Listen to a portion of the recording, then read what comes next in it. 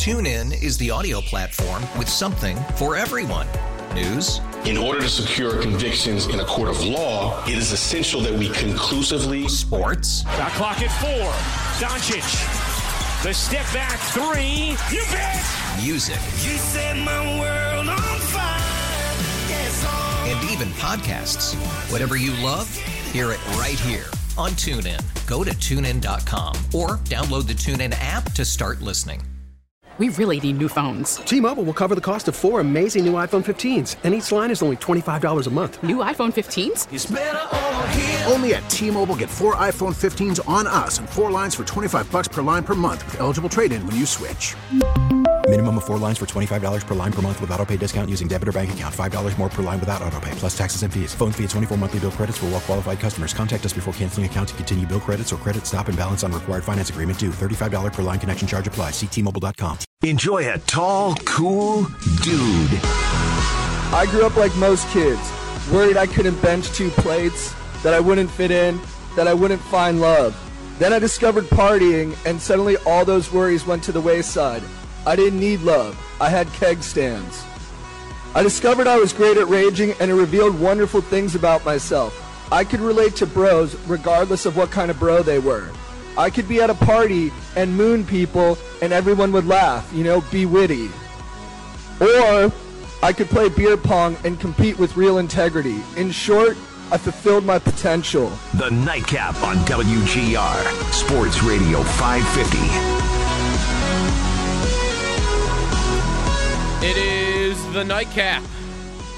What's up, everybody? Joe DiBiase here on WGR, going through the next hour, talking some Bills, maybe a little NBA. Tonight is the NBA draft. There are lots of trade things happening in the league. Now you got some big breaking news coming across basketball that Klay Thompson, star of the Golden State Warriors, who, by the way, possessed the 2nd overall pick in tonight's NBA draft. But you might not know that the NBA draft is even tonight, by the way.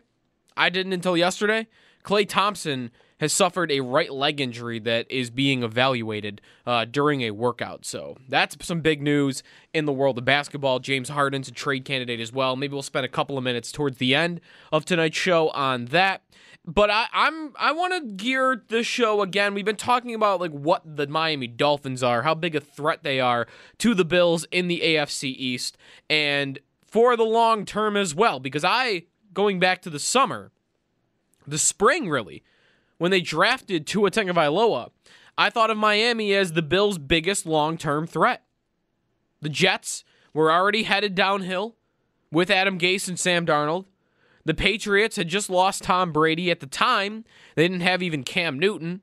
Then they get Cam Newton on a 1-year vet minimum contract, and you knew it wasn't going to be a long-term thing because Newton was either going to be really good and then he was going to cash in somewhere else in free agency upcoming, or Newton was going to be really bad and he would basically be voted out of all starting quarterback jobs in the league, left relegated to backup duties. New England's quarterback situation for the long term since Brady left has been in question. And then here's Miami, a team that, yes, with only 5 wins last year, overachieved in most people's minds. A team that was expected to be one of the worst. They ended up being half decent down the stretch, beating New England in Week 17. Everyone seems to like the coach. Everyone seems to like the GM. Everyone seems to like what they did defensively in the offseason. They drafted their franchise quarterback, who, outside of injury concerns, was thought of to be one of the best quarterback prospects in a long time. There wasn't much to not like about the Dolphins long term. Now, here they are at 6-3 with 3 games upcoming on an easy stretch of games. Bengals, Broncos, Jets. And it's easy to wonder what they are right now. And if they are bound for that long-term success, to be that long-term threat to the Bills, I think they very easily have the rivalry reignite between the Bills and Dolphins. I think you get there. And this is something that came up earlier today on the station, but I don't know. as a 25-year-old Bills fan, the team I've always hated has been New England, right? Last 20 years, who do we hate the most? Put a poll up on who you hate the most. It's the Patriots. It's not a real rivalry, though. And we all know that, right? It's not a real rivalry. They have just beat down on the Bills for 20 years. And yeah, it was nice to beat them a couple of weeks ago. And yeah, it was nice to bury them down to the depths of the AFC. While we get a turn at the top. New England's the team we all hate the most. But that is, again, that's more envy. That is more jealousy. That is more just being sick of Tom Brady and Bill Belichick on 14 primetime games a year, including playoffs. You know, it's a lot of that. It's not a true rivalry in the sense, as a 25-year-old Buffalo sports fan, there's not much to go on there. All I can really attest to, in my experience, where it is a back-and-forth rivalry, is the Ottawa Senators for 2 years, between 2005 and 2007. That's it. That is it. I've hated the Bruins, but did we ever really register to them? Did we ever? When they were running over Ryan Miller, beating us in playoff series, did they even care about us? Or were we just a road bump? We were a speed bump on the way to their Stanley Cup. Do the Patriots ever really care about us when they're winning 20 times in a row? Do they? Even like the Carolina Hurricanes, who I will always hate forever. Do they care? They beat us in a conference finals 14 years ago. There's really been nothing since. Who's a real rival? Who hates Buffalo? Who hates the Bills? That's the question you got to ask yourself. Who hates the Bills? And there's been no team, other than, again, for a 2-year stretch with the Sabres, the Ottawa Senators. There's been no other team that has had a real reason to hate the Bills or the Sabres. And part of that is the Bills and Sabres have not been really good for a long stretch of time in the same period that another team has in one of their divisions. And maybe, and actually I would predict that's what we are in store for upcoming with the Dolphins. And it's interesting that it is Miami. Because, yeah, you look back through history, when have the Bills and Patriots ever really lined up for a long, storied rivalry? When have the Bills and Jets ever really been consistent enough year to year to be able to have a big rivalry? The Dolphins, we've already had it with them. You know, we had the New England thing with them in the 80s, where they were just beating down on us, right? But then the 90s, and very lightly stretched into the early 2000s, was a true rivalry. And right now, it's interesting, they are the team poised to challenge the Bills in the AFC East right now and in the future. The Jets are nowhere. They are at the basement of the league. They are ready to start over at the end of the year. I think it's very possible, if not likely, I might bet on it, that Week 1, 2021, the Jets have a different general manager. No, not a different general manager. Sorry, Joe Douglas. Forgot. They already replaced Mike McCagnon, Joe Douglas, big contract. So actually, they'll have the GM, but they'll have a different coach and a different quarterback. New England will have a different quarterback. The Dolphins will come back with the same unit. Unless something crazy happens where Tua is just pitiful the rest of the way, Houston ends up with a top 5 pick, and Miami gets in line to draft one of those top 3 quarterbacks. Barring an insane circumstance like that, Miami's coming back at you next year, the year after, and the year after that with the same pillars of their organization with Tua Tagovailoa at quarterback if he keeps going. You heard Armando Salguero today, Radio.com Sports, on a show with the Bulldog. He labeled Tua right now as a game manager. That's how they've been playing him through his first 3 games. But first 3 games is not a lot. You know, a game manager not turning the football over in your first couple of starts, I think almost anybody would take that for their rookie quarterback. You just don't want to see signs that they're a bust. You, of course, want to see signs that they are something more. Justin Herbert, Joe Burrow gave you that. You got that from Patrick Mahomes. But if we judged Josh Allen just based on his first 3 starts, what would we think? 245 yards, a touchdown, and 2 interceptions against the Chargers in 2018. 18 for 33, 55% completion percentage. That's kind of what you would have thought of Josh Allen, wouldn't it have been? Big plays down the field, turnovers, inaccuracies. He kind of was, in his first start, what draft pundits thought he would be. Big plays, turnovers, inconsistent incompletions. A lot of them. Then, his second start is the Minnesota game. And that is maybe where they would deviate, Tua versus Allen, a little bit. Not because of how great Allen was as a passer in that game. He was fine. He was good. Kind of game manager-like. 15 for 22, 196 yards, and a touchdown. The touchdown, if you remember, at Jason Kroom, I mean, half the field, wide open.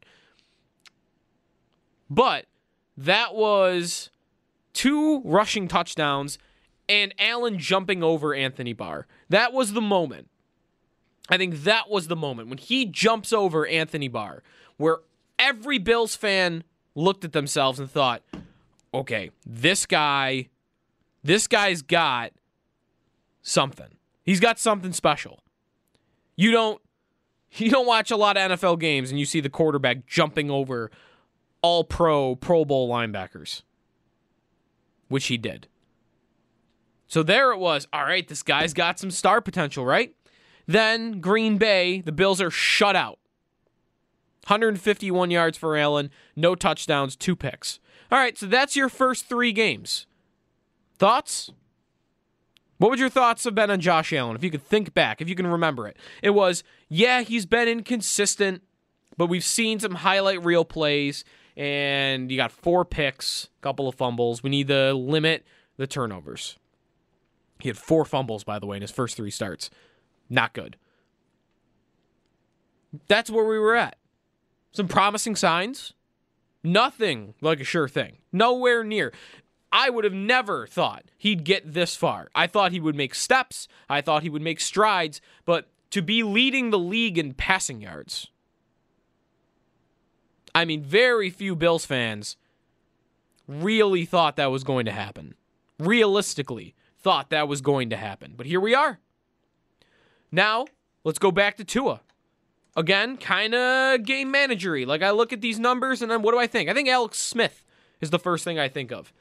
He's got that first start against the Rams. They win big. A lot of return stuff happening there. Turnovers.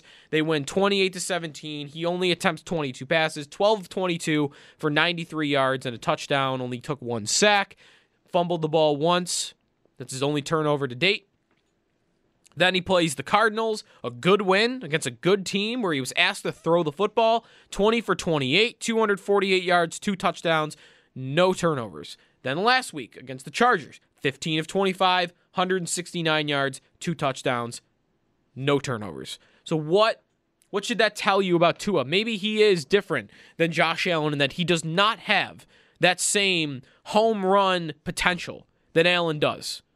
And I have thought that, no doubt, watching his first 3 starts. When I watched him at Alabama, I thought he could be one of the best quarterbacks in football. But the reason I liked Tua was he had a very high floor to me. He is so persistent. He is so accurate. He is so good at the middle tier routes. And he's got the arm strength, not crazy levels like Allen does or some of the other guys at the top of the league in terms of throwing the ball down the field. But smart player, got some athleticism, like just kind of good at everything. And that's what we've gotten so far. My comparable for him coming into his career was Drew Brees. Now, I haven't seen Drew Brees yet. I haven't seen superstar prime Drew Brees yet. I've seen maybe end of career Drew Brees, taking care of the football, getting it to your playmakers, doing enough to win. That's kind of what Tua has done right now. And if he continues along this path, at the very least, Miami will be something. They will grow into a rivalry with the Bills. It's a budding rivalry that we have right now. And that's all Tua's got to do, I think, to make it a rivalry. I think Tua needs to be pretty good. Just pretty good. Hell, he could be as good as the last guy. He could be as good as Ryan Tannehill was with the Dolphins. But with the coach, with the personnel, with the front office, and with New England out of the way, not handing them 2 automatic losses a season, I think the Dolphins have a rivalry with the Bills. That would be the fun one. That would be the best case scenario to me standing here today. Tua's good, but he doesn't instill a ton of fear into you. The Dolphins are a good team. They make the playoffs maybe every other year or more years than not. But are they ever really a Super Bowl contender? Are they ever really thought of as kingpins of the division? If we get to a point where what I would like to see happen, and what I would hope happens, and what I think is well within the range of outcomes, is the Bills, who have a quarterback who's playing like one of the best in football right now.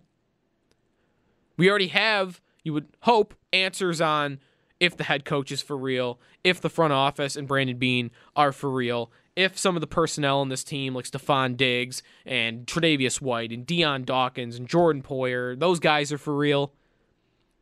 With Allen playing at the level he's playing, the Bills should be playing something like this, to this level of football, where they're 7-3, really should be 8-2 against a tough schedule. Thought of as one of the contenders in the conference right behind the Kansas City Chiefs. That's what I would project for the Bills. They'll fall just below the Chiefs year to year as an AFC contender.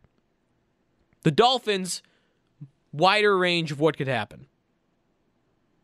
What I would hope happens is they settle in to being, like the Bills-Dolphins relationship, you would hope, gets to a point where it was like the Bengals-Steelers relationship.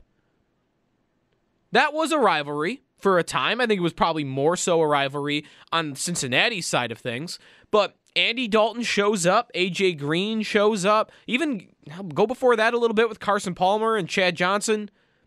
You've always had the Bengals for the last 20 years being pretty darn good. Always right there in the playoff hunt. There have been some bad years too, don't get me wrong. But for a stretch there, the Bengals were good. Like, they were thought of as like, hey, they're in the division conversation. I don't remember them ever winning it. They certainly, I know, didn't ever win a playoff game, the Marvin Lewis Bengals.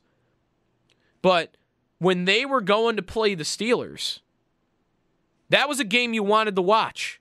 But you also kind of thought that the Steelers were going to win it. That's what my hope would be for what Bills-Dolphins becomes. The Bills consistently being better, always thought of more highly, being just one step above what Miami is, but also having the Dolphins register enough to where it always feels like an important game. You want them to think they're just good enough to beat you and then just bury them. That's what I would hope is in line for this rivalry right now. Then there is also the possibility that Tua just smashes as a player, and that he continues to grow from start number 3 and on and on and on, and he becomes one of the most consistent quarterbacks in football. He stays healthy. He uses his athleticism. The Dolphins surround him with a few more weapons. He continues to have the continuity and in the coaching ranks like Josh Allen has had here in Buffalo. And Tua's just a star. And then you've got Marino Kelly. Then you have what you had in the 90s. And suddenly, if you have 2-star quarterbacks, now it becomes an arms race between the Bills and the Dolphins to build the rest of the roster. And who's got the better defense this season? Who's got the better group of wide receivers? Who's got the better offensive line? Becomes an arms race in those other areas. If both quarterbacks continue, or if Allen continues and then Tua starts to play up to the level that Allen has played this year. Those are, to me, the two most likely scenarios. I don't really think Tua has a big bust potential. I don't think he does. He could get injured. That would be the possibility, is that he just can't stay healthy. But, it's hard to put that on a guy. 3 starts in. He's been fine. We'll see. A lot of quarterbacks have come into the league with injury questions and had no problems. Frank Gore. We'll always use the Frank Gore example for this. Frank Gore came into the league and everybody thought his knees will never hold up. Big knee injuries, major knee injuries in college. He won't last. And the guy's had a longer career at the running back position than anybody I've ever seen. So, we'll see what happens injury-wise, but that's where I'm at with Bills-Dolphins as a rivalry.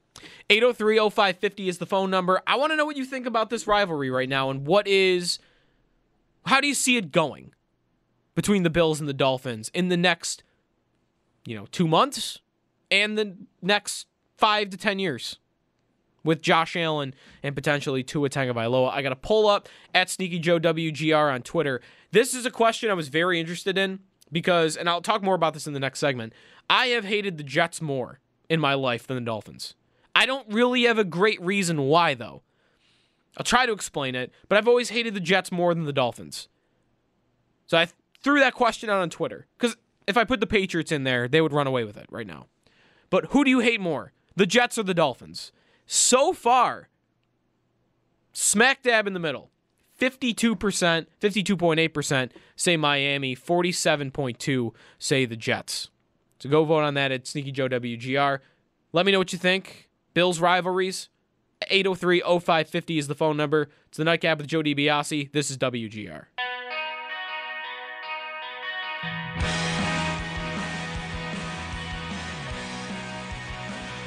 Welcome back to the Nightcap. Joe DiBiase here on WGR. Few minutes away from throwing you a little interview of the day. Greg Cosell, always good. Always try to play that back for you once a week. NFL Films, he joins One Bills Live on Wednesdays.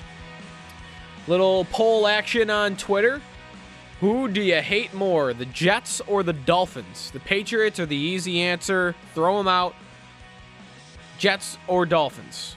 I guess I shouldn't say Patriots are the easy answer. If you grew up or obviously watched those 90s years, Bills and Dolphins, very easily I think you could say Miami. But as someone like me and who represents an entire generation that did not really know Miami as a threat, the Bills have not played the Dolphins when both teams had a winning record since 2003. That should tell you a lot about the rivalry's current state, or what it's been. Two teams that have not met when both have had a winning record since 2003. I was 8 years old when that happened. So it's been a rough 17 years, 20 years for both teams. So there's residual 90s hate. There is some newborn hate with the Dolphins. And then there's the Jets. And why do we hate the Jets?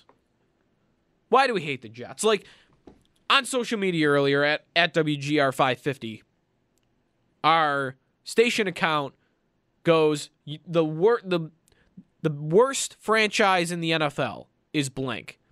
And there's Nate. There's Nate, our own Nate Geary, right there with the Jets, easily. And I think a lot of that is born out of we hate the Jets. But why do we hate the Jets? Because the Jets are not good. The Jets, other than 2 years, a decade ago, have not been good in a long time. They're downright awful. They're not even their city's favorite team. The Giants are. So, why do we not like the Jets? To me, it is a combination of arrogance that I always seem to feel coming from Jets fans. I don't know if that's Fireman Ed. I don't know if it's their former players who go on TV and talk about their team like it's like the glory days, like they were some dynasty. Maybe it's Rex Ryan, who did not really leave, a favorable taste with us. He's on ESPN now, being obnoxious, still in the public eye. We didn't like him when he was on the Jets. Mark Sanchez, kind of that California pretty boy kind of, reputation, and he wasn't that good at all anyway. Like, what was it with the Jets? I think it was all of that. And then also, I think I always had a feeling with the Dolphins that their fans just didn't care. That they'd rather be hanging out at the ocean. And when you have that, and there's some of that, I probably am over-exaggerating how much of that there really is. But when you have a little of that in the back of your mind, when they don't care, it makes you not care as much about them. When they have half their stadium empty in some games. Like the Bills win at Miami in 2017, and then they make the playoffs later that evening on a Andy Dalton to Tyler Boyd touchdown. That Dolphins game where David Fales is playing quarterback, Jay Cutler's final NFL start, there's like nobody in that building. It's empty. And when that's empty, and it seems like they don't care, why should I care about you? Whereas the Jets, they're there and they're obnoxious. And they want to tell you how good their team is even when they suck. That's the Jets. And I think that's why I dislike them more than I like the Dolphins. But that can be easily changed if Miami gets really good while the Bills are really good. Easily changed. All right, let's get a little Greg Cosell in for you. NFL Films on with One Bills Live earlier today, breaking some film down on Bills Cardinals, little on the Dolphins as well. Some interesting comments of Tremaine Edmonds and Ed Oliver in here as well, so listen for that. Here's Greg Cosell with Chris Brown and Steve Tasker earlier today. I do want to get your thoughts on that final drive by Josh and the offense, where Cole Beasley pretty much put the team on his back after John Brown had gone out with an ankle injury. Obviously, Diggs made the big catch at the end, but just the exploits of one Cole Beasley specifically, Greg, just from what you see on film from him and the freedom to improvise on his routes. Yeah, well, he's one of those guys that's just so good working out of the slot. I don't know, you guys may know more. It's always tough to tell watching tape what kind of freedom you have on routes that are quote-unquote option or choice routes. Steve, you may know that better than I, but he is so good at working against the leverage of those slot corners and then either breaking outside or breaking inside. My guess is he does have freedom, and obviously that takes time with the quarterback to understand how that's going to work because you have to read the same thing. But he is so good at that. He had one, I can't remember which one it was, where he literally stopped on a dime and broke outside, and that's his game. I mean, obviously the touchdown, I believe that was man coverage, and I believe Peterson was on him, and Peterson kind of passed him on thinking maybe someone was going to cut his route, but no one did, so that theoretically was a bust. But Beasley is a fun guy to watch. He just has such a great feel and such a great understanding of the leverage of the defenders. Now, before we get to the final drive, I want to hear your thoughts on how effective they were, and Beasley and Steph Diggs coming through in a big way. The one thing I know you don't look at the games in the terms I'm about to put them, but the Bills have been accused by their fans, and it's borne out in the statistics, of coming out after halftime and stinking the place up on offense. They cannot, their halftime adjustments, either plus or minus or whatever, they can't move it. They did score a third quarter touchdown with about 9 minutes to go in the third quarter this week, but they have really taken a bath in the point differential in the third quarter. Do you have any thoughts on that as to why that is? Do you notice anything? I mean, I don't necessarily look at games like that, so it's hard for me to really have an answer for that. So it's I really don't, Steve. I wish I did. Obviously, it's something you want to work on because that first drive of the third quarter is viewed by pretty much every coach as really important, particularly if you're getting the ball first. But I don't have any tactical reason as to why that's the case. All right, let's talk about that final drive. The Bills came through. They needed it. I mean, what a great drive it was. I mean, they converted on a bunch of third downs. Cole Beasley was enormous in that drive. And, of course, Steph Diggs, that last throw by Josh to Steph Diggs, from the angle we were watching, that was a big-time throw. Big-time throw. I mean, it was almost like a combination, almost like 7, sail corner route. I mean, I wasn't exactly sure how they would call that route. But, I mean, he beat Peterson. I mean, Allen made an excellent throw because one thing I look at on throws like that is when the quarterback starts his delivery, because you don't have a lot of time. You can't wait to see what Diggs is going to do there. Otherwise, you're going to throw it to him 4 yards out of bounds. So he starts his delivery, and you know this, Steve. He starts his delivery before he even breaks.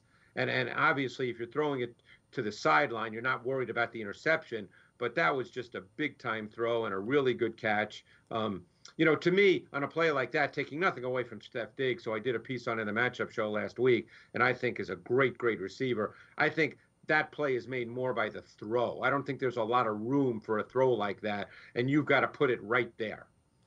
Yeah, and Brian Dable, the offensive coordinator, actually said that was a play that they had only put in on Thursday leading up to that game. They ran it to the other side of the field, and they ran it against a different coverage than he said that they got in practice.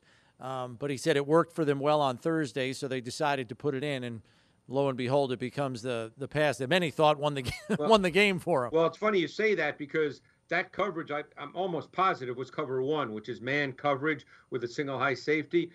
If I remember the play, I'm not looking at it right now, obviously, as we're speaking, but it would strike me that when he said they put it in for a different coverage, I think that was a play you'd probably put in for zone because I think it had a smash concept to it, Steve, if I right. think correctly. They were in they a had the route on the underneath inside. it. So they probably put it in more as a zone concept, which is why when I saw it, I was trying to exactly figure out what the route was because that would be my guess. It was put in to attack zone. Yeah, Diggs was the inside of a cluster formation tight to the line, it's kind of irrelevant what those other outside guys did because if it was cover zero, everything changes anyway. But you're right that Diggs was probably not the guy they thought was going to get that ball. No, because it was a 1-by-3 set, meaning that there were three wide receivers to the field, and the tight end was a nub tight end, a line of scrimmage tight end on the other side. So you're right. Diggs was the inside slot to trips. We saw, Greg, that Coach McDermott recognized it as a bye-week priority to address. He feels they need more consistent production in the run game. I think I think he fully believes that, the identity of this offense is Josh in the passing game, but it's clear that he wants a little more balance to their offense, and he feels that they do not have it right now going into the bye. They've been a more successful team running to the left than to the right. Their line's been in flux from guard to guard all season long. What would you say they're trying to uncover there to give them answers to be more productive? Well, I'd answer this question two ways. I'll start with the idea as to why I think they need to run more. I think Josh Allen is really improving. I think he has a chance to be special. But if you look at the last 2 weeks, one was a victory, one was a loss, he's been under a lot of duress. I mean, he was consistently under duress versus the Cards. Their multiple pressure schemes had an impact, I thought, on the overall efficiency of Allen in the pass game. And we saw the week before, I believe, wasn't he sacked 7 times? Yeah, and I know on the season, Greg, they've been blitzed at the third highest rate all season long. So it's not just that you want to run, and we'll talk about that in a sec, but it's very difficult, no matter how special your quarterback is, and we know that Josh can be just really special, making plays outside of structure, improvising, beating pressure, getting away from the pass rush. He can do all those things, but it's a tremendous burden on both your offensive line and just your offense as a whole to have your quarterback drop back 40, 45, 50 times on a weekly basis. It's too hard in this league to do that and be consistent. So now the run game, I guess in a bye week, what you have to decide, and this is the way I would view it. I'm not a coach, but I think you have to decide, number one, your offensive line, how you feel they best block. Are they best in the zone run game? Are they best in the gap scheme run game? What do you want your foundation to be? Not every run is the same run, no matter what you think you're best at, but you'd like to have a foundation that you feel, hey, we can line up and we feel good that, let's say it's going to be the zone run game, Chris, to the left. If that's our foundation, we want to feel that, hey, when we line up and call that, we can get 4 or 5 yards, and maybe once in a while you get 8 or 9, and once in a while you get 20. So you have to decide based on your personnel and your scheme what's best, and then start there and then work off that. But I really believe, as they do from what you just said, that they need more volume in the run game and more productivity in the run game. Can you give us a rundown, starting with, and I don't know if you can, the names off the top of your head: Deion Dawkins, Cody Ford, Mitch Morris, Brian Winters, Darrell Williams, all these guys, Ty Nsekhe, Brian Bates, Ike Butker.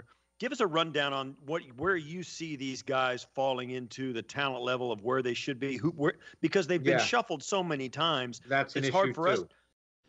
All right, hold that thought, Greg. We're going to hear from him on that offensive line question when we come back. Last call in the Nightcap after this. Joe DiBiase, this is WGR.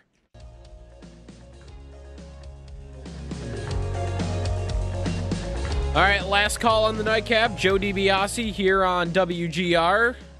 If you want to hear more from Greg Cosell and his visit with One Bills Live earlier today, be sure to check that out on demand at WGR550.com and the radio.com app. NBA draft starts in about 5 minutes.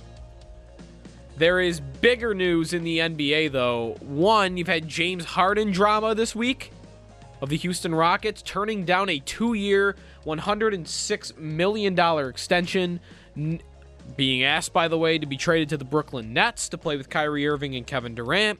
You have got Klay Thompson now sustaining a leg injury that Woj is reporting, sources are telling him, not good. Klay Thompson coming off an torn ACL from last year, actually sustained in the NBA Finals over a year ago against the Toronto Raptors. So, draft is tonight. Maybe we see some big trades. Hopefully Klay Thompson's not seriously injured. LaMelo Ball's supposed to go first overall, but we'll see. Warriors, by the way, have the second overall pick. So, if you're looking for some sports tonight, there is some action, of course, going on too. But you've got NBA draft action. And then tomorrow, Thursday Night Football. I'll be on at 7 o'clock before we get you rolling for the Cardinals and the Seahawks. A good one. Until then, thanks everyone for listening. This has been the Nightcap with Joe DiBiase on WGR. TuneIn is the audio platform with something for everyone. News. In order to secure convictions in a court of law, it is essential that we conclusively. Sports. Got clock at 4. Doncic. The step back 3. You bet. Music. You set my world on fire. Yes, and even podcasts. Whatever you love, hear it right here on TuneIn. Go to TuneIn.com or download the TuneIn app to start listening. It's better over here. After investing billions to light up our network, T-Mobile is America's largest 5G network. Plus, right now, you can switch, keep your phone, and we'll pay it off up to $800. See how you can save on every plan versus Verizon and AT&T at T-Mobile.com/across America. Up to 4 lines via virtual prepaid card. Allow 15 days. Qualifying unlocked device credit. Service ported 90+ days with device and eligible carrier and timely redemption required. Card has no cash access and expires in 6 months.